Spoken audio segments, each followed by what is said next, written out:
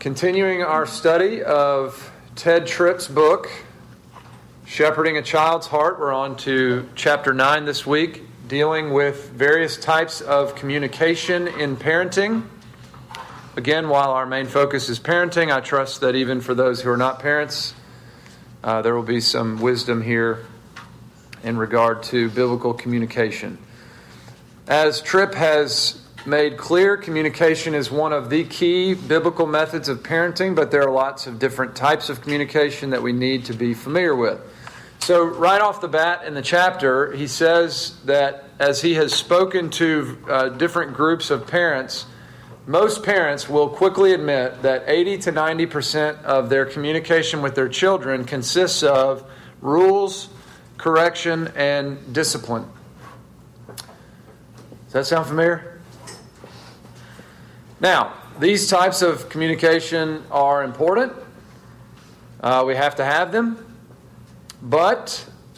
and we have to have a lot of it. But I think 80 to 90% is a bit excessive, and Tripp argues that we need this rich, multi-layered underlayer, multifaceted base layer of communication with our kids in order to support the rules and the discipline. Encouragement, correction, rebuke, entreaty, instruction, warning, teaching, prayer. I've combined some of those. I think they're awfully similar, but we will talk about them today. First, I want you to turn to 1 Thessalonians 5:14.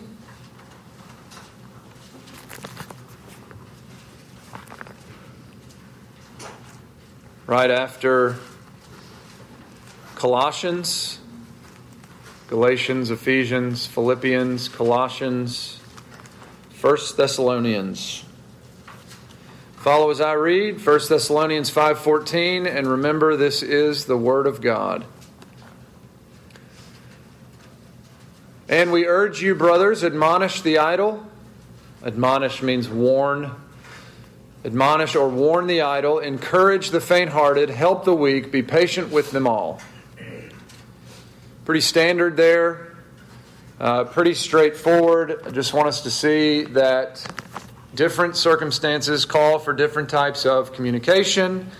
And it takes wisdom and discernment to know which communication is needed. Wisdom and discernment come from the Lord. It is imperative if we are going to do this well. We don't always do it well. We will need to ask forgiveness often, but to grow in our wisdom and discernment of what is needed when, we need to always be abiding with the Lord and walking with Him, asking of Him.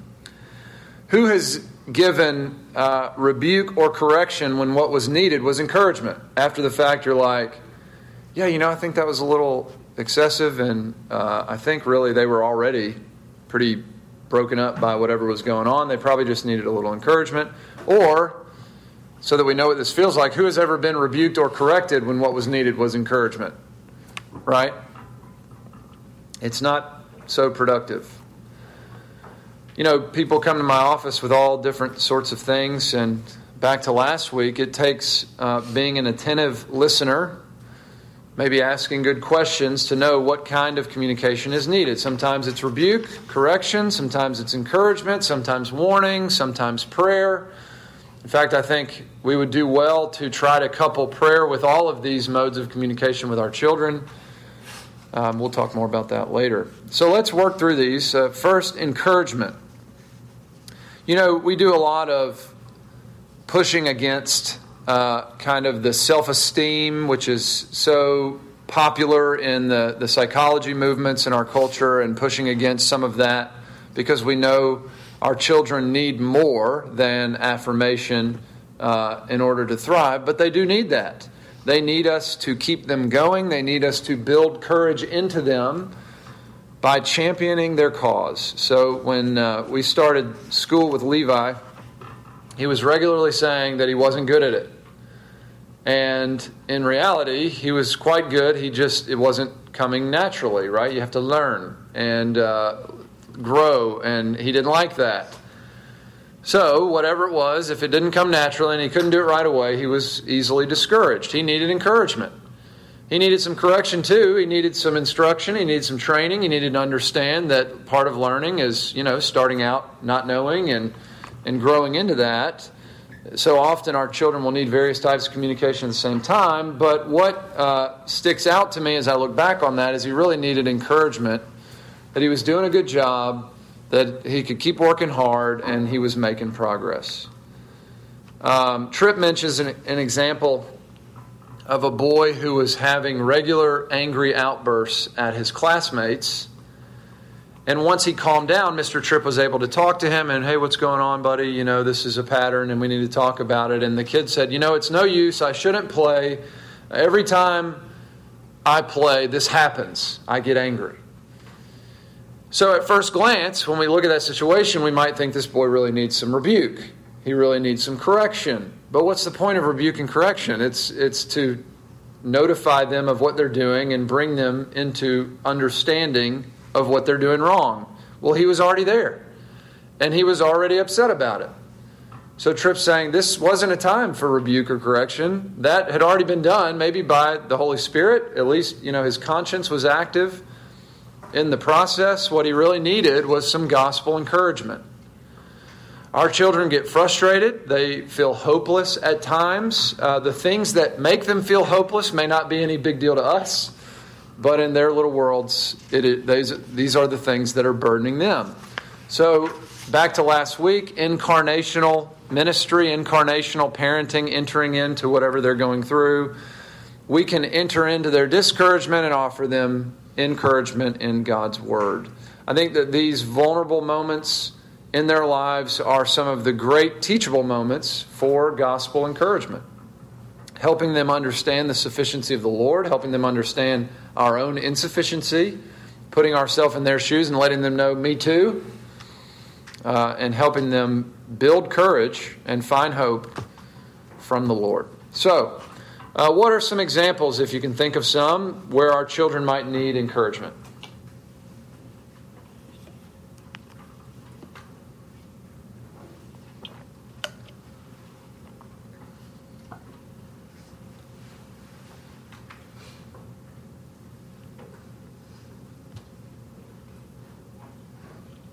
They're pretty encouraged. I mean, there's all sorts of different scenarios, right? But just wherever, I think a lot of times they will want to easily give in, and if it doesn't come naturally, whatever it may be, maybe that's not school for them, but whatever it is, just the affirmation, encouragement is important. Next, correction. God's Word is our standard. When our children fall short of the standard, they need to learn the standard. They need also to learn how to think about their thoughts, their feelings, their emotions, and their actions in relation to the standard. So we've talked about this a good bit. I won't belabor the point, but correction is a necessary part of the daily discipline and instruction of our children. They need to understand the standard. They need to not just understand that they did something wrong and they know that by our temperature, but they need to understand what they did wrong, what was wrong with that, what the right way is. I had someone say to me one time, I don't think you've ever been told no. And I was like, I actually think I've been told no a lot. Maybe I haven't ever been told what to do instead. So it's not only learning where they've failed, but also what is the alternative according to God's Word. And again, correction is hard on our children. Sometimes they make it harder on themselves when they don't receive it fluidly.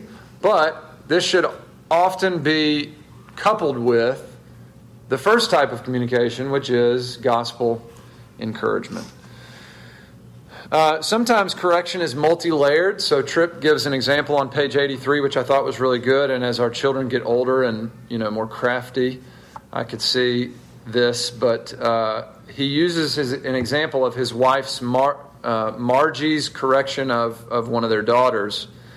And Margie was correcting the daughter about whatever it was that she did wrong, and she was, nodding along, yes, ma'am, I understand, yes, ma'am, and just kind of going with the flow. And she figured, I don't think they're really locked in here. I think they're just they know the drill now, and I'm going to listen to Mom, and then this will all be over soon, and I'll be able to go back and do whatever I'm going to do. So she applied a deeper correction to the problem because her daughter wasn't receiving correction. So from the book of Proverbs, I believe he mentioned chapter 9, she contrasted the way a wise person receives correction and the way a foolish person or a mocker receives correction, which is to say they don't. They may look like they are, but they're not engaged with it. So the original issue led to a deeper issue that likewise needed correction. I think we've all experienced some of that, where you came here and how do we get here, but now we've got to deal with these other things. Of course, I thought that was a great example, but it's also intimidating because, that happened sort of in the flow of a relationship, and she obviously knew Proverbs chapter 9, and God's not going to call to mind things that aren't there somewhere, but he will often call to mind, even in a more impressive fashion. Like, you'll have had a quiet time that you thought was less than productive, and it really was hard to kind of track with all of the, points that were being made in the text. And then later, the Holy Spirit will use that to bring it to mind, and it'll fit together more fluidly then than it did then. If it hasn't happened, it will. But it's just, I think that's the way God works, is as we recall the things that he has given us in his word. But the point being, practical action steps, we have to know our Bibles. And I've been reading a book recently. This guy was commenting on the fact, and he was talking about Christian colleges, but he was saying that many professors at these colleges are alarmed and amazed at how biblically illiterate students are when they come. And these are not pagan students. These are students that grew up in youth groups with VBS, and they were very active in their church, and yet biblically illiterate. I think that that's true of our generation, in not everyone, but generally speaking, there are a lot of people that grew up in church that we don't know how to navigate our Bibles. We don't really know what's in them. And it's even worse for, it seems, the younger generation. Maybe that's because we live in the information age. There's some amazing statistics about how we receive more information in a given day and on our smartphones than what someone like Spurgeon or something like that would have received in his lifetime in a newspaper or something. It's just crazy, the kinds of things that are coming at us from every angle. So there's all this other information competing for our attention, but that doesn't mean we're excused. It just means we're going to have to work harder, probably to drown out some of the other information and to lock in on the information in the Bible that we know is essential. I think also just the speed of life. One of the titles, I don't know what the title is going to be, one of the topics on the panel series is going to be about the speed of life, and just, it's fast and hard, and it seems to only get faster, and that's, at every stage of life, I think. Maybe an empty nest provides a little more time, and maybe when you're single or newly married or something like that. But it seems that as you go, things get faster. And we're going to talk about that because, the things that get choked out with the speed are some of the things that we absolutely need. So a big reason Bible literacy is low is because I think, again, generally, not universally, but we have undervalued the place of deep, consistent, daily, personal Bible reading. And really, that is the way that we grow in our competency of the Word. We get fed and we get guardrails, so to speak, so that we know we're not just flying off the cliff in our corporate times.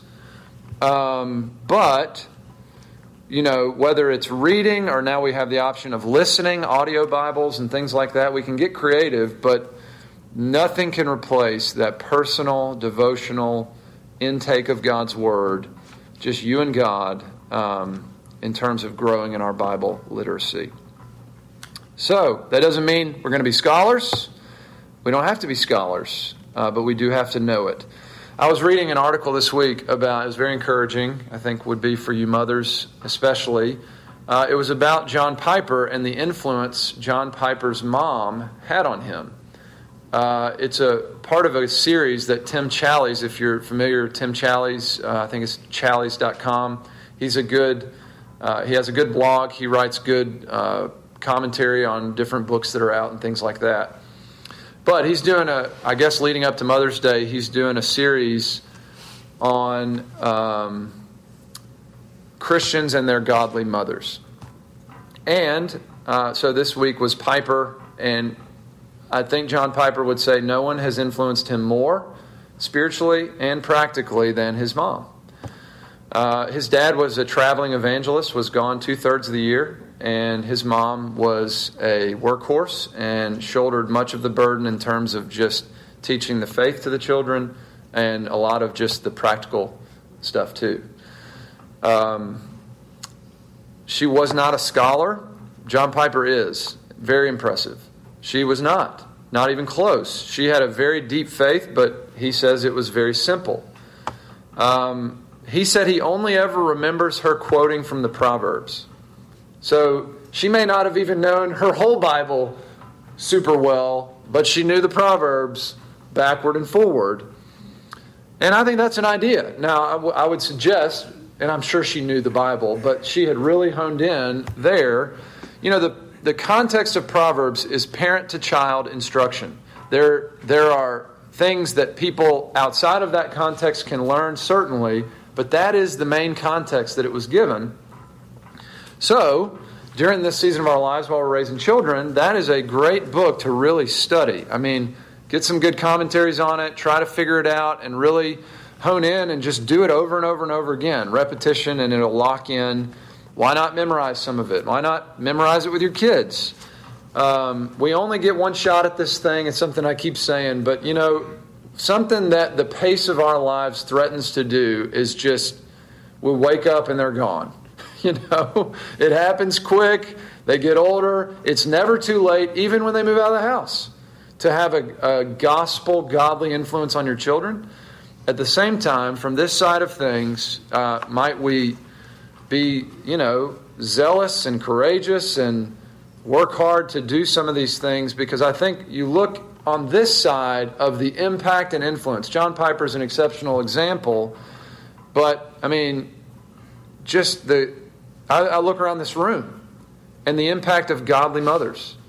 Not only speaking to mothers, but that was part of the deal. And so for all of us, might we not underestimate what God can do with a little faithfulness to, just walk with Him. All right, next is rebuke. Tripp says, sometimes a child must experience your sense of alarm, shock, and dismay at what they have done or said. The key word that stuck out to me there was, guess. Sometimes.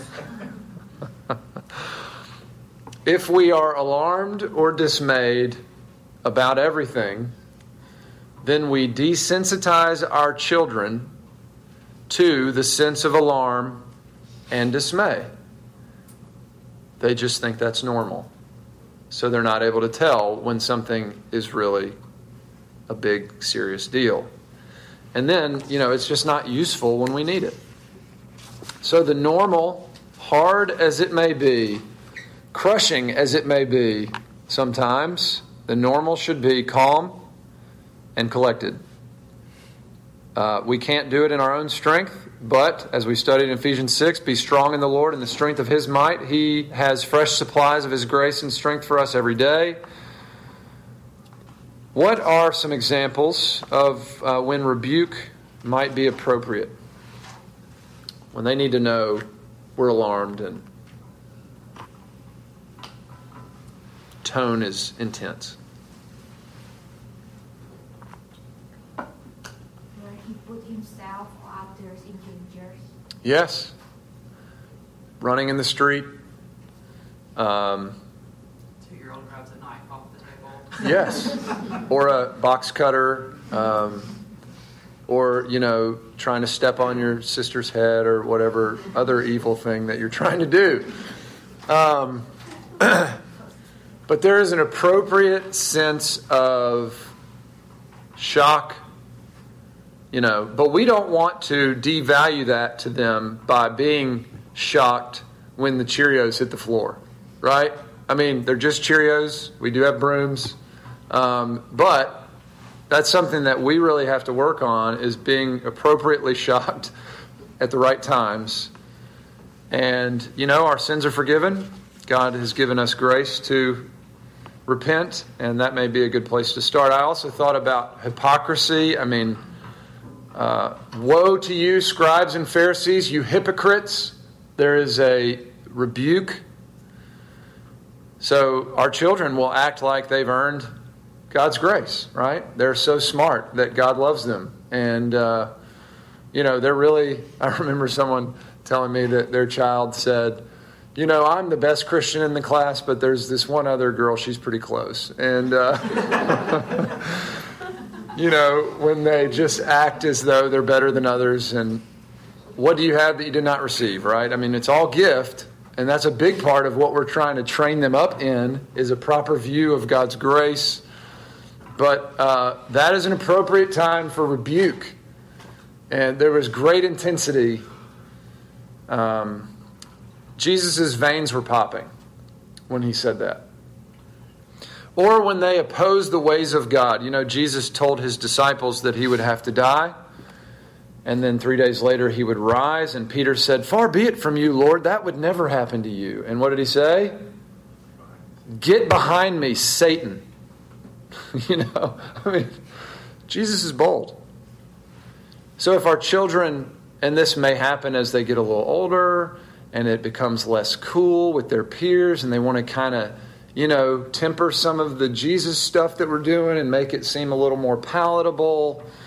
If they ever try to get us to stop seeking the Lord, stop praying to the Lord, stop serving the Lord, rebuke is appropriate. And they need to know where our allegiance lies, and it's not with them. We love them. We are going to be faithful to them, but there are appropriate times. There are more. These are some that came to my mind. When they get in danger, when they put someone else in danger.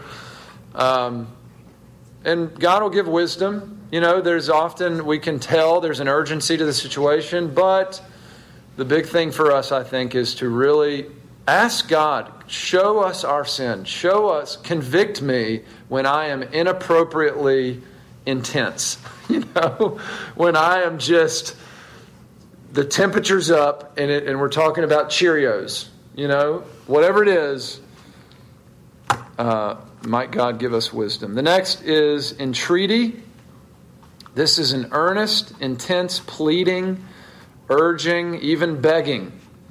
Tripp had a good quote. He said, "This is not the begging of a beggar, rather the earnest pleading of a father or mother who, understanding your child, understanding the ways of God, and understanding the extremity of the moment, is willing to bear your soul in earnest pleading for your child to act in wisdom and faith." He mentioned Proverbs 23:26, which begins, "My son, give me your heart." It is face in hands. My eyes might get red. We need to talk, and I am pleading with you. Again, if we plead about everything, it loses its effectiveness. But my guess is we don't use this type of communication enough. It's a little bit out of the box. It's a little, maybe it's a little too emotional and scary for us or whatever. But I'm not the standard by any means in any of this, I assure you. But here's an example of how I've used this with my son. I don't know how long ago. He's 5. It was probably when he was 3, maybe turning 4. But he went through a really bad spell, a little terrorist at home. And anytime, it seemed like every day, and I was gone. And, he really knew how to master his mommy. And just was ugly. I believe she was pregnant. It was probably, it's either that or nursing. She was limited in what she could do, physically, and he knew that, and he was taking full advantage, and he was being wicked. Just I know all sin is wickedness and all that, but like this was, high wickedness. And so we were disciplining frequently, and there was a time when I, with tears in my eyes, pleaded for him. And he's familiar with the language of the Proverbs, the way of the fool and the way of the wise, and just try to communicate that to him. But, just very clearly telling him, you are being a fool. Please do not continue to harden your heart to God. Tears in my eyes. He knew I'm in it. He knew I was locked in. My heart, I was serious. Now, did he sin again? Of course he did. But I would actually say that through some urgent pleading, God used that fruitfully. And, I would commend it to you. We don't do it all the time, but we ought to do it some. And Tripp used the example of sexual sin. He's done this. I think he has multiple sons. This needs to happen with our daughters as well. But just the urgency, the depravity of their own hearts, of the culture that we live in, the urgency that they pay attention. Again, that is the context. Listen to me, son or daughter. That is Proverbs. That there is an urgency to the communication. And you start off, the fear of the Lord is the beginning of knowledge. It's all about the way of wisdom versus the way of folly. And you get to, there's a whole lot in there about sexual sin. So those kinds of things, there's just appropriate times to not just have the talk, but like pull up your sleeves. And this is really important. I love you. It's really important that you listen to me right now. And that tone will matter to them. They will, well, Daddy was sure riled up. Well, you don't know what you don't know. The next type of communication is related. It is warning. I think warnings are some of the most underappreciated parts of the Bible, and there are lots of them. I think often in our attempt to make a lot of grace, we make little of biblical warnings, and we end up missing it in the end. If our understanding of grace doesn't have room for consistent biblical warning, then we have misunderstood grace. So there's a good list, and I'll just mention it. It's on page 85.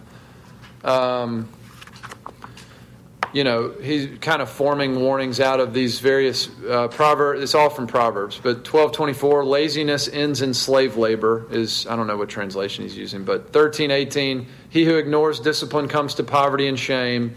14:23, mere talk leads only to poverty. 15:1, a harsh word stirs up anger.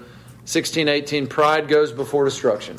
So basically, out of all of these types of things, we would be forming personal warnings for our children, from these warnings in Scripture. Son or daughter, if you continue to be lazy, it will lead to destruction in your life. It will lead to bitter fruit that you don't want. And you know what? They may have learned that from us, and so we might have some repenting to do.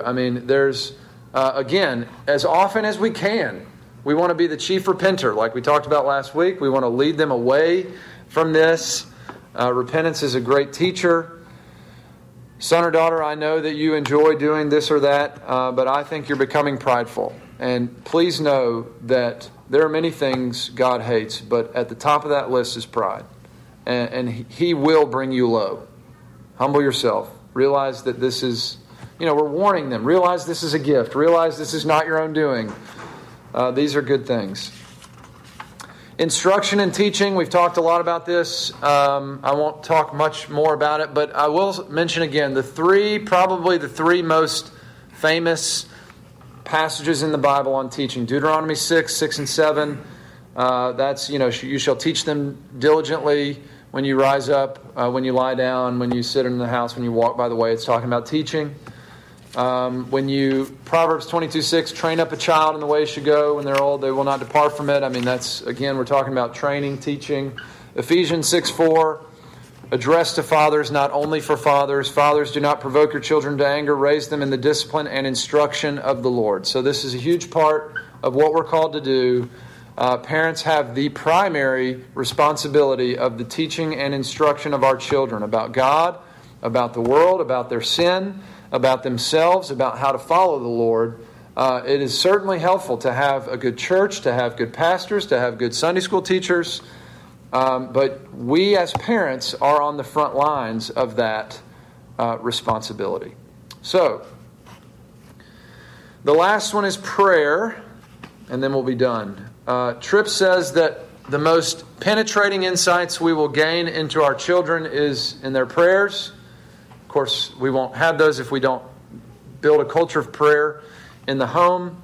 And I would say the reverse is true as well. The most penetrating insights that they will have into us will come in our prayers as we articulate our fears, our concerns, our sin, our adoration of God, and our worship of Him. So, let us not let our teaching and training and instruction be all talk and no walk. I think prayer is right at the front of where talk and walk meet.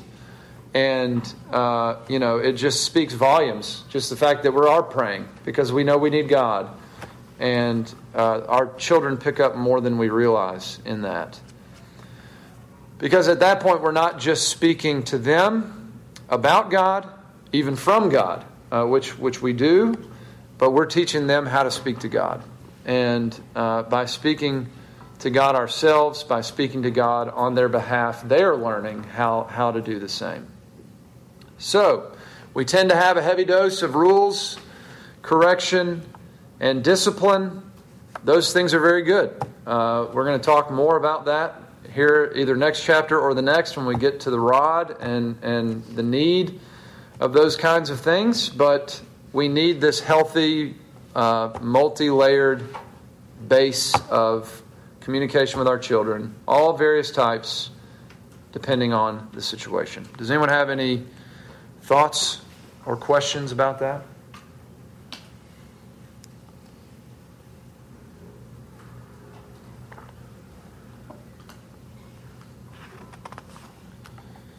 All right. Are y'all enjoying the book? Pretty good? Pretty good? It's been helpful for me. Let's pray.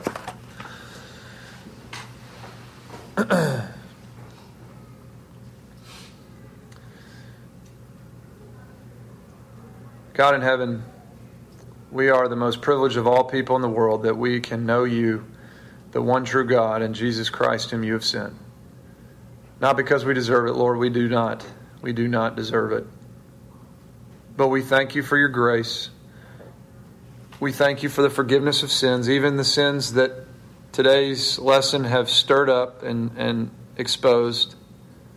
Lord, we bring them to you now, and we thank you that they are forgiven.